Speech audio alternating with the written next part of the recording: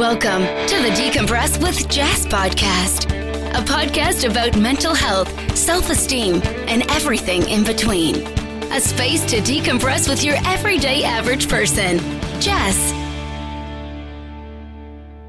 Hello, everyone, and welcome to another episode of Decompress with Jess.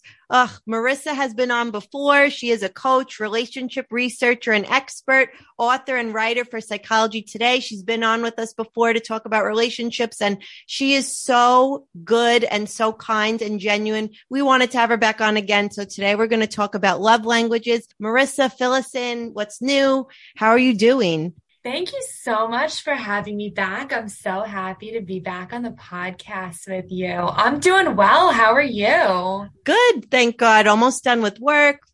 I'm excited for the summer. I feel like the last time we did it was October and it was cold, and I can't believe that time flies. Can you believe that was October? Time flies. And also it's just like with the nice weather, the amazing sunshine, and things just opening up, I feel like there's just kind of like this renewed energy, which is just wonderful for mental health. Yeah. And it really makes such a difference because I feel like with the COVID and everything going on, everyone's kind of still, depressed and everything seems bleak sometimes. But sometimes when the sun comes out in the morning, I'm like, no, the sun is out. Like, it's going to be a really nice day. Exactly. Getting in touch with nature, getting out there. It can be so healing. Yeah, totally. So today we're going to have Marissa on and talk about something she probably talks about 10 million times a day, but it's important because we're going to talk about love languages because I feel like I see it so much on social media and I feel like people are talking about it more. And it's so interesting because like we were just talking about this before we recorded, but people are like, my love language is this and this is what I have to do. And I feel like everyone thinks it's just a buzzword or a phrase and they're like, this is what we have to do and this is this and this is that. But the lines can get blurred sometimes. So I feel like we should have a clear definition, and who better to explain it than you? Well, thank you very much. And, I really do. Everyone is talking about love languages, and I think it's important to understand. And sometimes, people kind of get stuck on, this is my love language. This is how I like to both give and receive love. And that is it. Nothing else counts. But it's a little bit more nuanced than that. So I'll just kind of give a quick rundown for people that are unfamiliar with love languages. So love languages was initially conceived of by Dr. Gary Chapman, and he has an amazing book about the 5 love languages, and they are words of affirmation, quality time, gifts, acts of service, and physical touch. So I'll just do like a quick description of each of them just so everyone is familiar. So words of affirmation essentially is giving a compliment to your partner. And of course, even better if this is a genuine compliment where you're pointing out something about your partner and maybe their character. Or I love how kind and thoughtful you are. So giving them a genuine compliment. Physical touch is obviously touch, which could be cuddling, massage. It could be physical intimacy. So words of affirmation, physical touch, acts of service is doing something for your partner. So for example, maybe helping out around the house, doing a chore, or maybe taking on one of the responsibilities. So it kind of takes some of the burden off of your partner. Then you also have quality time, which is spending time together. Now, the key with quality time is that you are engaged with your partner during that time.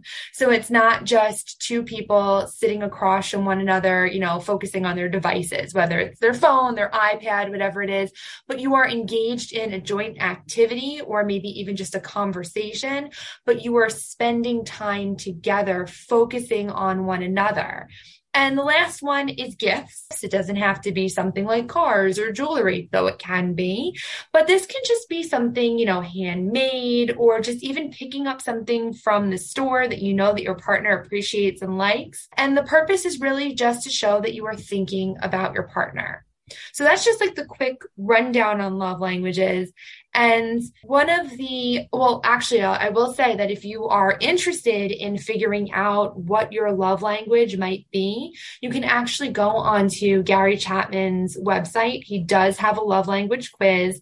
And the cool thing about it is that it doesn't just put you into one category as like, this is your love language, but it will actually give you all 5 of them, and it will show the percentage of each. Ooh. So you can look to see like, what are the 2 highest love languages that appear. And basically what this is it's showing the way in which you receive love, or the way in which you like to be shown that you are cared for by your partner. I think that that's beautiful, because I really like what you said, how quality time, for example, you're like, it has to be time that you're spending with your partner, not just being on your phone, things like that. So once we figure out which love languages we lean towards, because it doesn't have to be one, it could be more than one, it could be a mixture of them. That's why I like it's the percentages. I feel like some people might feel like, oh my gosh, okay, so I'm going to check this off today. I said they looked nice. I bought something for them, so I did it. I checked it off. We have to be careful, because it's not that everything's in a box, everything's fluid, but you also can't do it just to do it. You actually have to feel it. So I feel like it's nice that everyone's talking about this a little bit more, because it shows everyone wants to be vulnerable enough to allow that love in. And also we kind of try to want to figure ourselves out more or less. Yes. It helps us I feel like the quiz is definitely helpful, because it gives us a better sense of, how we like to receive love. And to your point, we really need to be authentic when it comes to expressing our love and admiration for our partners, because yes, it's not just checking boxes like, okay, I want points to my partner today, therefore I'm going to quickly and be perceived of as authentic. Also, you can do something that falls into multiple categories. I mean, one of the ones that comes to mind right away for me is, imagine cooking dinner, like having a date night where you cook dinner with your partner. So that already just covers acts of service. So like you might be helping your partner prep dinner, which might be taking some off of their plate from having to do. And it's also quality time, as you might put on music in the background, have conversation, prep together and sit down and enjoy a meal. So a lot of the activities that you might want to plan can touch on a few of them. The other important thing to remember is your primary love languages. I don't want to even just say love language, because when I focus on one, people kind of get stuck on it and they're like, that's it. That's the only way I like to receive love. So your primary love languages, whichever those are, they're not necessarily the same as your partner's. And people sometimes get stuck where they're like, you know what? Physical touch is really, really important to me. So I'm going to go over and I'm going to be very kind, but that isn't necessarily how your partner likes to receive love. Perhaps acts of service or quality time or gifts are more important to them. So it's really about understanding not only your own love language, so you can share that with your partner, but understanding what your partner's love languages are as well, so that you are acting in a way that coincides with the way in which they like to receive love. I was actually just going to touch on that. It's funny. We're always on the same wavelength, because I was thinking there could be a lot of miscommunication sometimes. And this doesn't even have to be a romantic relationship. This could be a relationship with your friends and stuff. If you think everybody wants to receive love the way that you want to, you're going to fall into a hole, because what if I like words of affirmation and physical touch, but somebody else likes quality time and acts of service? So I'm like, oh my gosh, I'm giving them all these words of affirmation. I'm saying they look so nice, and I'm, always hugging them and this and that. And they still don't feel like I'm giving myself to them, but that's because they like something else. So do you feel like partners or friends, everyone has to have a similar love language for it to work, or are people able to have different ones? Like, how would you be able to work towards that more? You definitely don't need the same love language to be in a satisfying relationship. And I'm using the term relationship broadly defined: friendship, romantic relationship, a relationship with one of your family members, whatever it is. You just need to be able to have a conversation in which you go over, what is it that you want? How do you most feel appreciated by me? How can I communicate to that to you in a way that you'll receive it and fully understand like my love and devotion for you? And to your point, it may be a situation where you are constantly of service and picking up things or running tasks and trying to help your partner out and making their day a little bit easier. And your partner like might be saying, I just feel like we're not connecting. How are you not appreciating what I'm doing for you? So then you in turn get upset that you're like doing all of these acts of service and your partner isn't receiving it as such. And it can create this friction or tension within the relationship when in fact your partner may say, you never tell me that I look beautiful, or you never compliment me, or whatever it is. And that may be what they're waiting for. But having a better understanding of this is really, really helpful. Now, that's not to say that you need to like stay in a lane and it's like, okay, like they like, words of affirmation. Therefore, that's all I'm going to do. Listen, if you can touch on all the love languages and then some, that's even better. But if you can best understand like how your partner wants to receive love and get a better understanding of them, that can just enhance your relationship.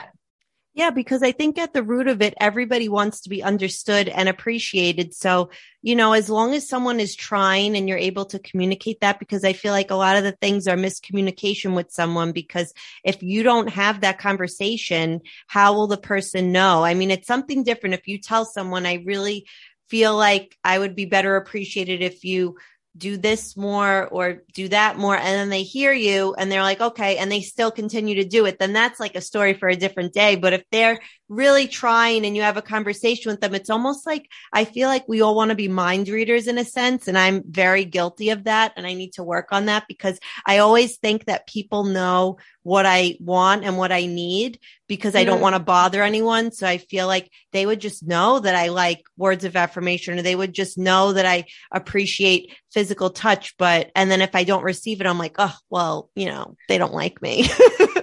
Right. And it's just, the idea of a mind reader too. You may feel like, well, I'm throwing out these subtle or maybe not so subtle hints about what it is that I like. Why aren't they getting it? And perhaps they're just not catching those hints, or maybe they need like a direct conversation. I mean, communicating with your partner about your needs is so important. And I find that many of the people that I work with are hesitant to do that because they feel like talking about needs implies that they're needy.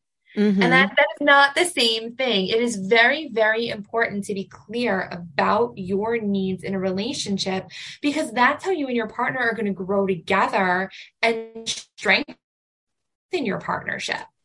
Absolutely. Now that's very good advice for people who are in relationships. What do you have to say for people who aren't in relationships and are just dating? What is their approach to meeting people and their love languages? Do they just feel it out, or are they open? Do they have a conversation? Because sometimes I feel like also too soon can be soon to like have conversations about this sometimes.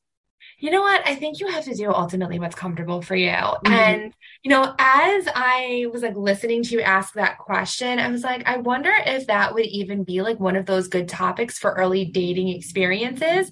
And I was like considering it, and, there isn't like, you know what you're most comfortable with. You want to get into these conversations. I think that that's wonderful and healthy. And remember several years ago when the 36 questions that make you fall in love from Arthur Aaron's study was originally published in 1997, I believe. Mm-hmm. But it was a thing around like 2015 where it came out in that Modern Love article by Mandy-Len Catron, where it was like, to fall in love with anyone, do this. I think that was the title of the article. Definitely check it out. I have to look at that. Yeah. And, it was like those 36 questions to generate interpersonal closeness. And pretty much after that article came out, because it was like right before Valentine's Day, going on first dates, essentially going through the 36 questions. And it's just like a really, really great way to get to know a person at an intimate level. It requires a certain level of vulnerability to answer those questions. And you really get to know who a person is. And, in this era of where so many of us are connecting online and meeting one another through online dating, a lot of those early relationship experiences where it's like, getting to know you, what do you do? What are your hobbies? What are your interests? Those happen online. Sometimes those even just happen in the basic profile. So by the time you actually get to that in-person date, you're like 3-4 dates in. Like you're at the point where you can actually have more vulnerable conversations if you're ready to do so. The most important thing is like you are comfortable. Absolutely. And I feel like even having those conversations with someone, you're learning more about yourself, because at the root of it, all our love languages, I feel like are a reflection of something in our childhood or how we feel about ourselves, because we all need different things. Where do you think the root is for all our love languages? I think you hit it on the head. I think it's like, impactful experiences in our lives. And that can be early attachment to primary caregivers, perhaps how we felt most loved and most secure with them. It can also be formative relationships. So like, maybe it was a loving relationship, romantic relationship, or a loving friendship. But any of those formative experiences, they shape us, and they can definitely impact the trajectory of all of our future relationships. And it makes it all so individualistic, because even though there's all these love languages, my words of affirmation might be different than your words of affirmation. Mm-hmm. And my quality time, what it looks like for me, might be different than what your quality time looks for you. So even though I feel like it's helpful, right, to go on the website and take the quiz and see what you are and read about it, like we have to be careful not to put ourselves in that box. Where do you think social media plays a role in love languages? Do you think it has a good impact, or do you think it has the opposite effect? I think that a major role that social media has played is just kind of getting the idea out there. Because to your point, like I feel like all of a sudden it just kind of became like a buzzword and everyone's talking about it. Even in therapeutic settings, one of the things that I feel like most people come armed with is like, yes, I know my love language and I know my partner's love language, and we took the quiz, and I'm like, great. Like the more education you have around relationships and relationship science, like cool. Like I think that that's wonderful. And it also helps with like self-awareness and understanding your partner better. So, I think that social media can kind of be a helpful tool if we use it to explore like principles of relationship science. And it's just been like a really wonderful way to spread information. Of course, we always need to be careful when we get information on social media, what our sources are. Right. That's what I was going to say, because even though it's very good at getting the word out, I feel like if I read something, and imagine if I came on this episode and I was like, Marissa, I read this and this means this, and you're the expert. You're like, well, Jessica, it doesn't really mean that. It could mean something else. We have to be careful about where we're getting our information. But this might be one of the only times where social media is positive, because it is getting the word out there. Because so many times I've heard people, even at work, they're like, well, my love language is this. And they're like, oh, my love language is that. And it's just such a cool conversation to have with everyone, because I feel like nobody ever knew about this up until like over the past few years. It's been kind of like a trend where people want to read about it, want to talk about it. So I feel like, do you see that more with the clients that you have, that they want to talk about it more? I'm starting to see a lot more of a focus on understanding the scientific underpinnings of like what makes relationships successful.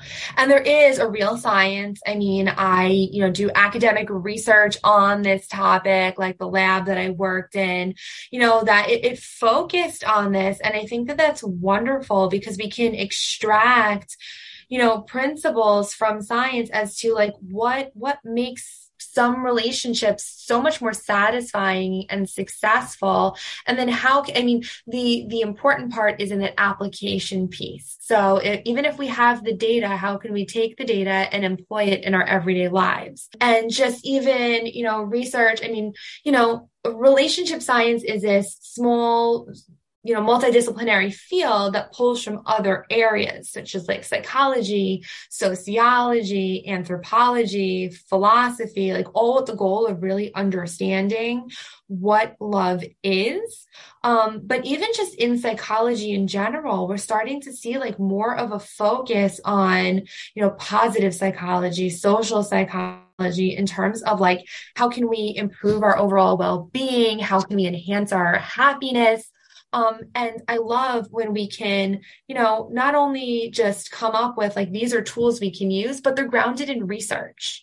So there's like real data to back it up. I think it's really powerful. And that's why I love Psychology Today. And that's kind of the focus of, my column. It's a scientific take where I try to marry essentially these academic studies that are big in the field with real take-home tips that couples can use to enhance their relationships and lives. I love that you do that. I feel like what you're doing is so groundbreaking because you're making something that's objective and subjective, and everyone has their opinion, and you're putting something objective and tangible to it because, like what makes a relationship work? I'm sure a lot of people have their own ideas, but how cool is it that there's actually a science behind it and there's data and there's statistics. And, if you follow that, I'm not saying it's the end all be all, but how cool is it that people could be pointed into a direction for something? So with that being said, is there research on love languages, or is it emerging, or is it more focused right now on the relationships overall? So there is some research, not so much, Gary Chapman wrote his book on it and he's the one that kind of conceptualized it. So that's like coming from him, but there have been other studies where they actually did something, known as factor analysis, which is just a statistical method.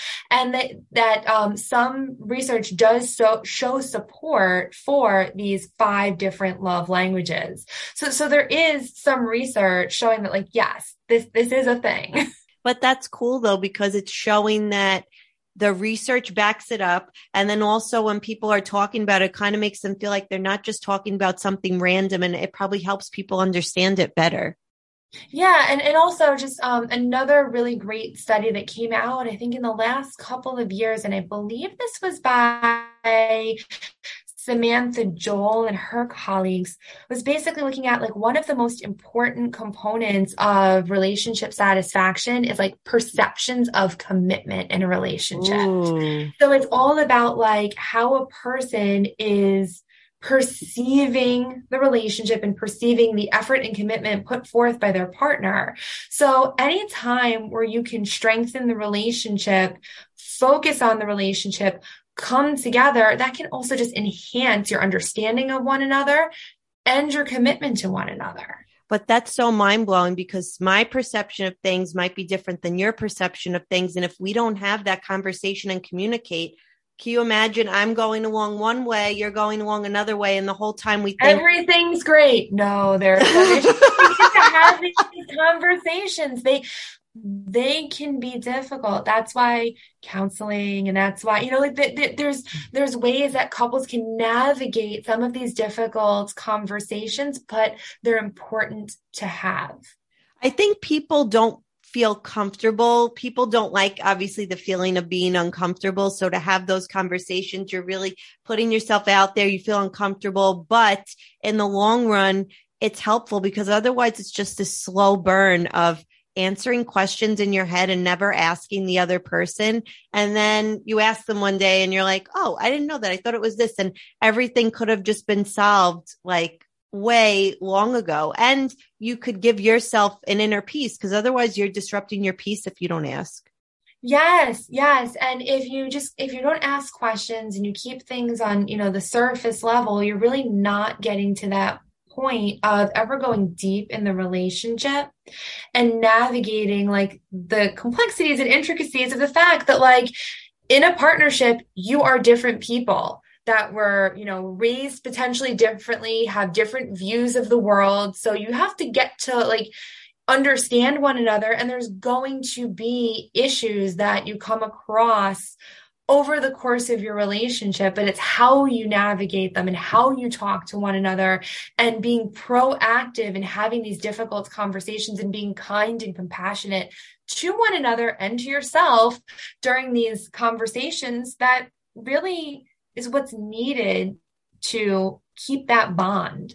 And not even that, like you said, to go deeper, because a relationship is always going to have conflict. That doesn't mean it's a bad relationship. It means you're trying to understand each other, because think of the word language. Like if someone speaks one language and someone speaks another language, I'm really trying to understand you. So if I speak English and someone speaks Spanish, I'm truly trying to understand the point they're trying to get across. So love languages is the same thing. We're trying to all figure out what understanding of each other we're trying to get across so we can better communicate with each other. Yeah, it's all about getting a better understanding of our partner so that we can show up for one another in the relationship.